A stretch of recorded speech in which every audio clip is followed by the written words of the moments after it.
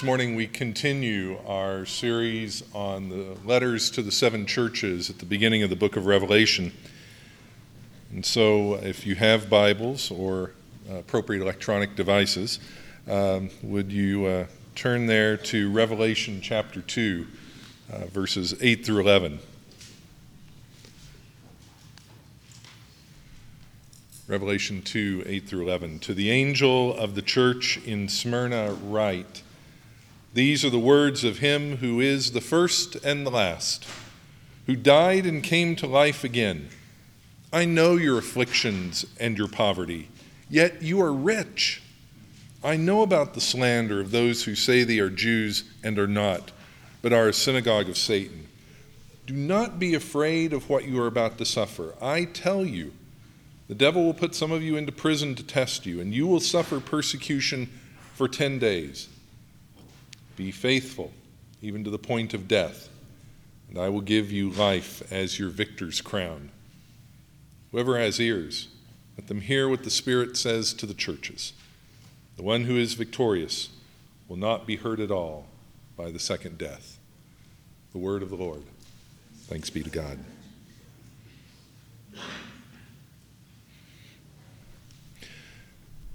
The winter of 1659 was an especially harsh one in the Low Countries. You're looking at me. Debbie's giving me a look like I've messed up something. Okay. Apparently we'll talk about that later. According to those who wrote during that time, the winter of 1659 was a particularly harsh winter. Don't be giving me grief this morning, Drew. And what are the Low Countries? The Netherlands, okay. We got to do Liberal Arts 101. Wow. Sometimes when you're in a hole, it's just time to stop digging. The 100 Years' War, a period of religious strife, was in midstream during this time as followers of Jesus debated violently about the right means of discipleship. Was it to stay within the hierarchy that had been built up over 1,500 years, led by the Bishop of Rome, or was it to use individual conscience to split away and to form new expressions of the Christian faith?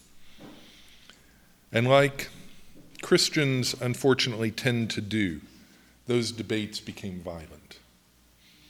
And in the midst of that debate, along came a third way, a way of saying, settling our debates with violence accomplishes nothing.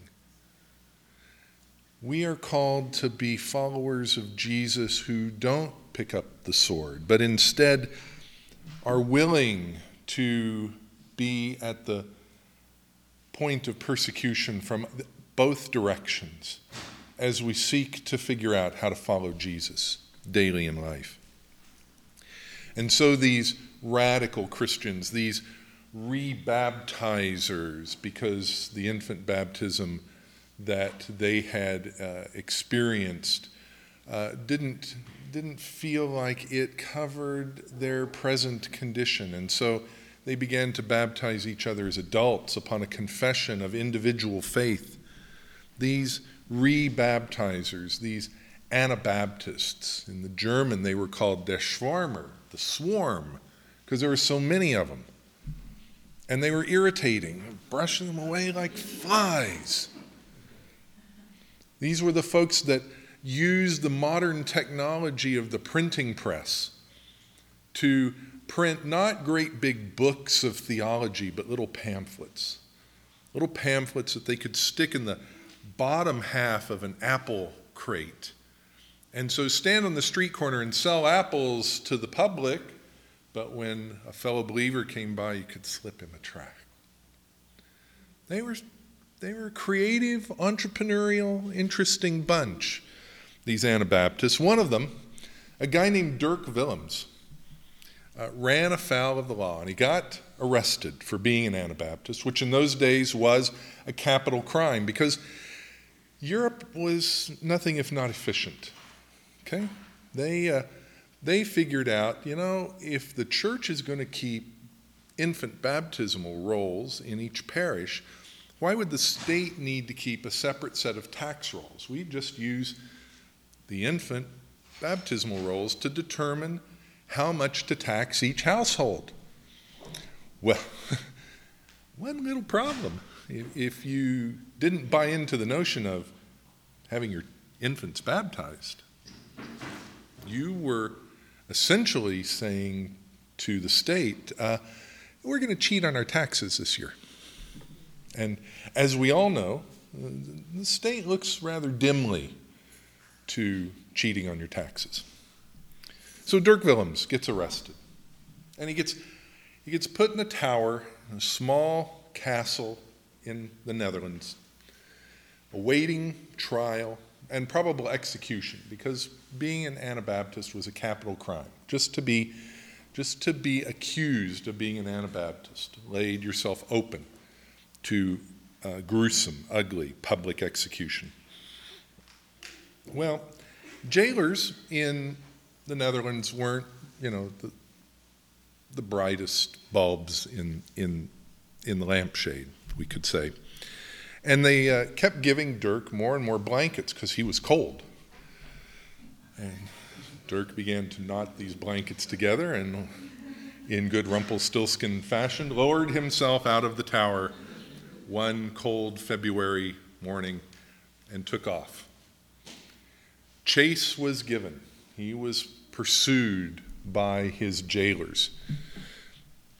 Dutch jailers back then tended to be, shall we say, a bit heavier than their captors. And as Dirk crossed one of the frozen rivers that he knew he needed to cross to get to freedom, as he's clearing that river and making his way to freedom, he hears a crack and a splash and a cry for help. And he turns and looks over his shoulder, and there's one of his jailers, large, swarthy Dutch jailer, fallen through the ice, which, as we all know, is a dangerous condition to be in.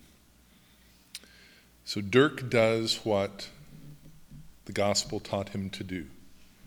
He turned around and he went back and he rescued his jailer, who, upon being rescued by this Anabaptist Christian, this inoffensive man who simply wanted to follow Jesus to the best of his ability, this jailer thanked Dirk by rearresting him and overseeing his execution the next morning.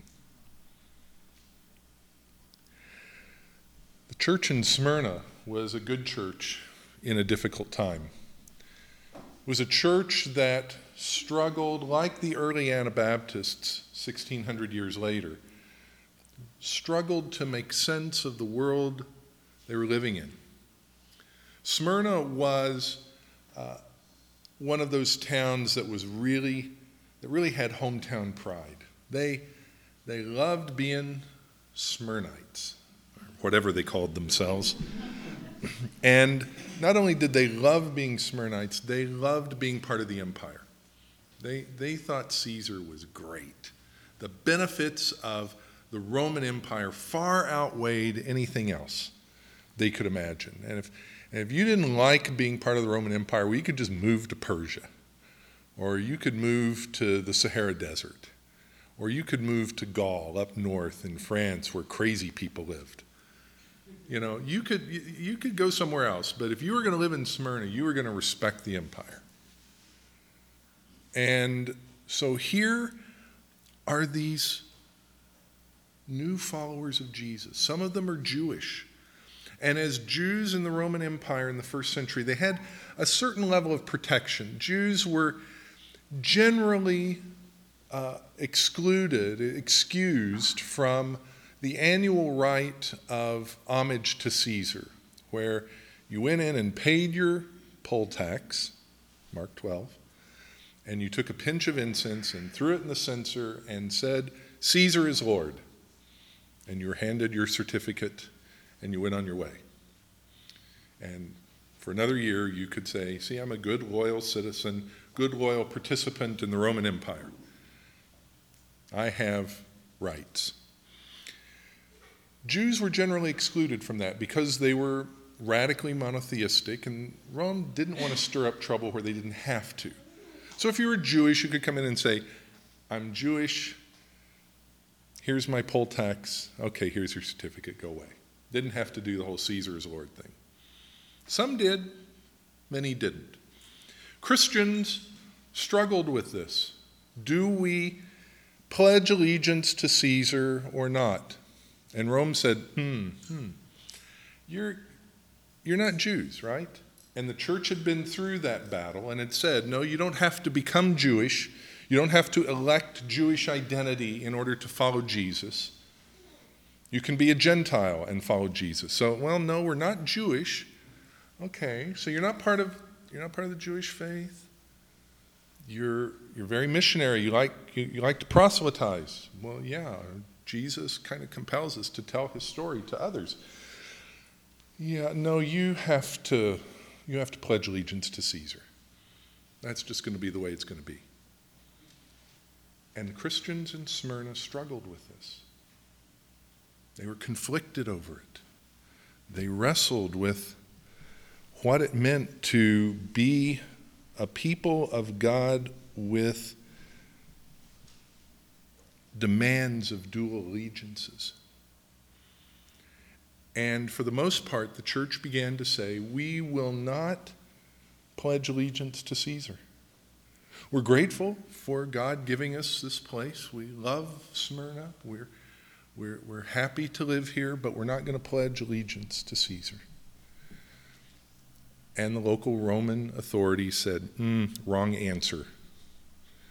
And the church in Smyrna began to be persecuted for its faith. The letter that Jesus writes to the Smyrnites, those from Smyrna, in chapter 2, verses 8 through 11, really tell a deep backstory of a church struggling to understand how to live out its call to be in the world but not of the world. It was a church in verses 8 and 9 that was both afflicted and enriched. Jesus reintroduces himself as the first and the last, the one who has come back to life. It's the first time that Jesus uses Alpha and Omega language and links it to resurrection. He's making a point. He's saying, whatever happens now, whatever persecution you experience, there is resurrection. Cling to that promise. Whatever else happens, we are a resurrection people, and hallelujah is our song. And so from the get-go, Jesus is telling the church in Smyrna that persecution will be in your lot, but persevere. They were an afflicted and enriched church. They were poor. Think about it. If you're not paying your imperial tax and everybody knows it, you're not welcome at the local Chamber of Commerce meeting. You get edited out of the Better Business Bureau of Smyrna. People are not gonna come around to your businesses often because they don't want to be associated with you, because you're kind of out there and wacky and crazy, and I might get painted with that same brush. And so they were beginning to experience poverty. Jesus says, yeah, it's poverty, but you're rich. Your poverty is transformed. You may economically struggle, but you have so much more as you persevere. Verses 9 and 10 talk about how the church was both undermined and unafraid. They were being undermined because other people, including the Jewish community of Smyrna, were pointing to them and saying, yeah, we're not them. Please don't compare us, good Jewish folks who have figured out how to live in this empire. Don't compare us to these Christians, okay? And there was just real imperial misgiving about the church. Now, the first century didn't see a general persecution of the church from Spain to the Middle East and from Britain to North Africa. That doesn't come until the 3rd century. But there were pockets of persecution all throughout the first 300 years of the church's life. And Smyrna was one of those pockets where the church's mission was misunderstood by the powers that be, and they began to collide. And so the church experienced both the imperial misgivings and the slander of others. But Jesus' words to them were, don't be afraid when you're misunderstood. Don't be afraid when people don't get what you're about. Don't try to repackage your brand so that people go, oh, well, you're okay after all. Be steadfast in the faith. Be steadfast in following me, Jesus says. And in verses 10 and 11, he calls the church to suffer in solidarity. The challenge of persecution is to divide a people that you're persecuting and conquer them, to atomize their resistance and to overcome them. But Jesus says, stand in solidarity with each other. Stand together. Be steadfast. Some of you will go to prison, and you will experience 10 days of tribulation. 10 days is probably code for a big chunk of time, a chunk of time that will be unpleasant. But resisting that call to accommodation, or resisting that atomizing of your solidarity with each other, resisting that leads to a greater glory, Jesus says. It's going to be worth hanging in there together. What Jesus is essentially calling the church to is what I would call the characteristic of tenacity, to be a tenacious church. We don't use that word a lot. I think we should use it more often, but I just like the way it sounds, not tenacious. It's so much better than stubborn, but to be a tenacious church, to be a church that connects to each other, that hangs in there with each other, that continues to fulfill its purpose no matter what. The Polynesian cultures of the South Pacific have often characterized and stylized the hammerhead shark as a symbol of tenacity. And when you think about it, the hammerheads probably, that's the only way they've survived in the evolutionary scale of things. I mean, when your head is flat and your eyes stick out this way and your mouth is down here and you're essentially a bottom feeder, I mean, tenacity is about all you've got going for you at that point. And so as the church, we're called to be a tenacious people. And the Church of Smyrna gives us some insight into how to do that. First of all, the Church of Smyrna calls us to a new economics, a new way of thinking about our economics. Affliction and poverty gets transformed in the Smyrnan church from a quest for riches to communal hospitality. We're rich because we take care of each other. We're rich because we stubbornly refuse to let each other go. We're rich because we hang in there as a people together. Our challenge at Madison Street Church, as God has led us into a season with a lot of new faces in our congregation, is to learn how to do that again. Our founders 30 plus years ago knew how to do that. They knew how to live in solidarity and support of each other. They formed household groups that took care of each other and held common purse and shared an economic life together. And that may not be everybody's bag today, but learning to know each other well enough to be able to be generous with each other, transforms our poverty of spirit into a rich life full of hospitality and graciousness. And we are called yet again in a new and fresh way in this season to embrace that old value in this congregation.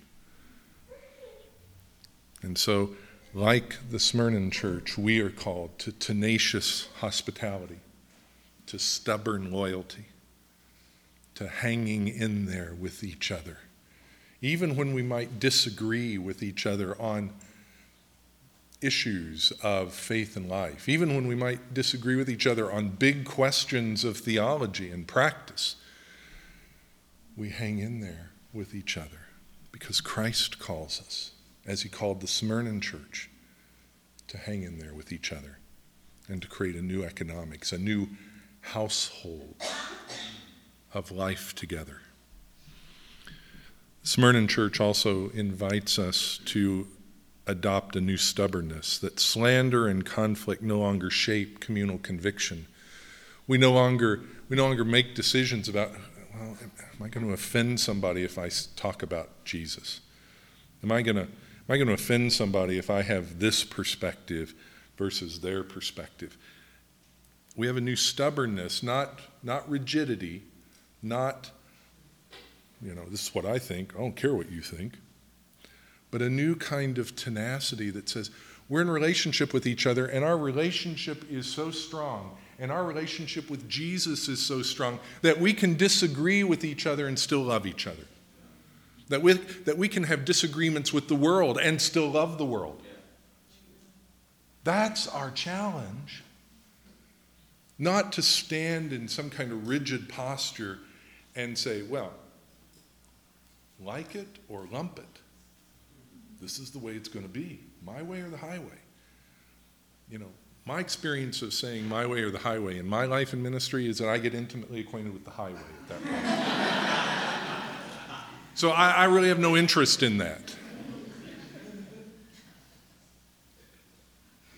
We are called to agree and disagree in love. That love drives everything. That love is grace and truth in action. And so we're called to a new ethic of stubbornness, a new depth of stubbornness that says, I'm not going to let you go. My ideas, they come and go. I've changed my mind dozens of times in my life. Maybe. But I'm not letting you go. And then thirdly, the Smyrna church calls us to a new fearlessness. That death and persecution no longer have power to form communal behavior. We're not afraid of Caesar. We're not afraid of what they can do to us.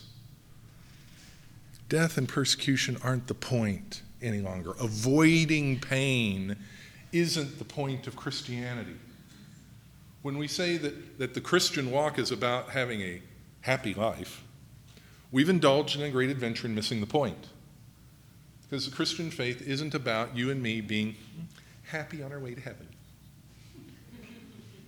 It's about us being stubborn with each other and with the world, and in grace and truth, in love and action, calling one another and the world to come to Jesus, the Redeemer and Savior, Lord and friend. And we do that without fear of the possible consequences. And that lack of fear, that loss of that fear, that frees us to engage the world and to engage one another with our differences in joy. And in a perverse sort of way, it makes us happy Christians on the road to heaven. Because persecution and death are no longer the enemy. The 7 letters to the 7 churches each lay out a different marker for us to pursue. In Ephesus, that mark of the faithful church, was love in the face of conflicting ideas. Love that gets expressed as grace and truth in action. Not grace or truth, not some kind of homogenization of the two, not a 60-40 blend, but a life of grace and truth, lived fully, out loud, in action. For Smyrna, or from Smyrna, the mark of the faithful church is tenacity in the face of conflicting allegiances, which may mean suffering in the short term, but blessing in the long run. It means a reorientation of our faith. And this is perhaps the most cross-cultural thing about the letter to the church in Smyrna, because as North Americans, we are geared to the quarterly performance review. Our brains focus on the short term. Boy, if the first 3 minutes of that new television show don't grip me, I'm done watching it. If that stock that is in my portfolio doesn't pay me a dividend in the first quarter, I'm selling it and moving on. If, fill in the blank, we measure success in the short term, in the performance that I can get in the next 90 days. Jesus calls the Smyrna church and us to take a long-term view. Jesus says in the short term, you're going to be in jail, Smyrna. In the short term, you're going to experience difficulty. It's going to hurt. But in the long run, hold on. There's a victor's crown of life for you. And so this morning, some questions to reflect on. And the first question is maybe one that we don't ask ourselves very often as good Western North American middle-class folks, but in what ways are you poor? In what ways does poverty shape your life? And if you say, well, it doesn't, then I would simply say, please read Revelation 2:8-11 again. Because without poverty, there can be no wealth. In what ways are you poor?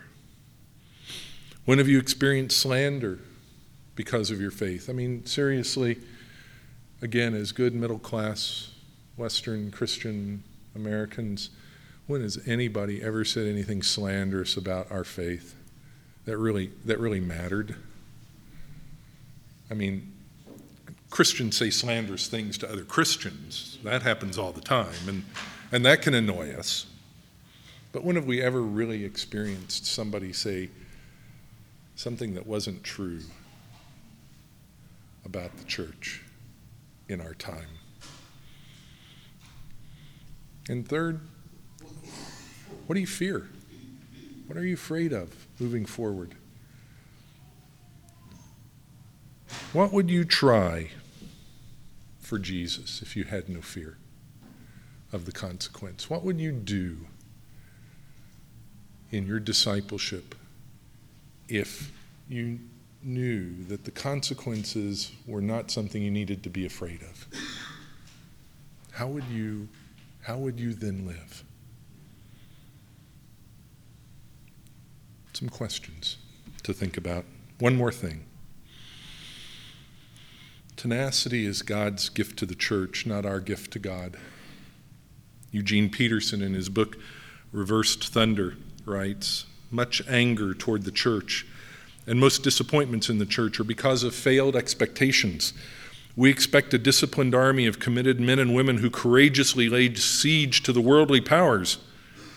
Instead, we find some people who are more concerned with getting rid of crabgrass in their lawns.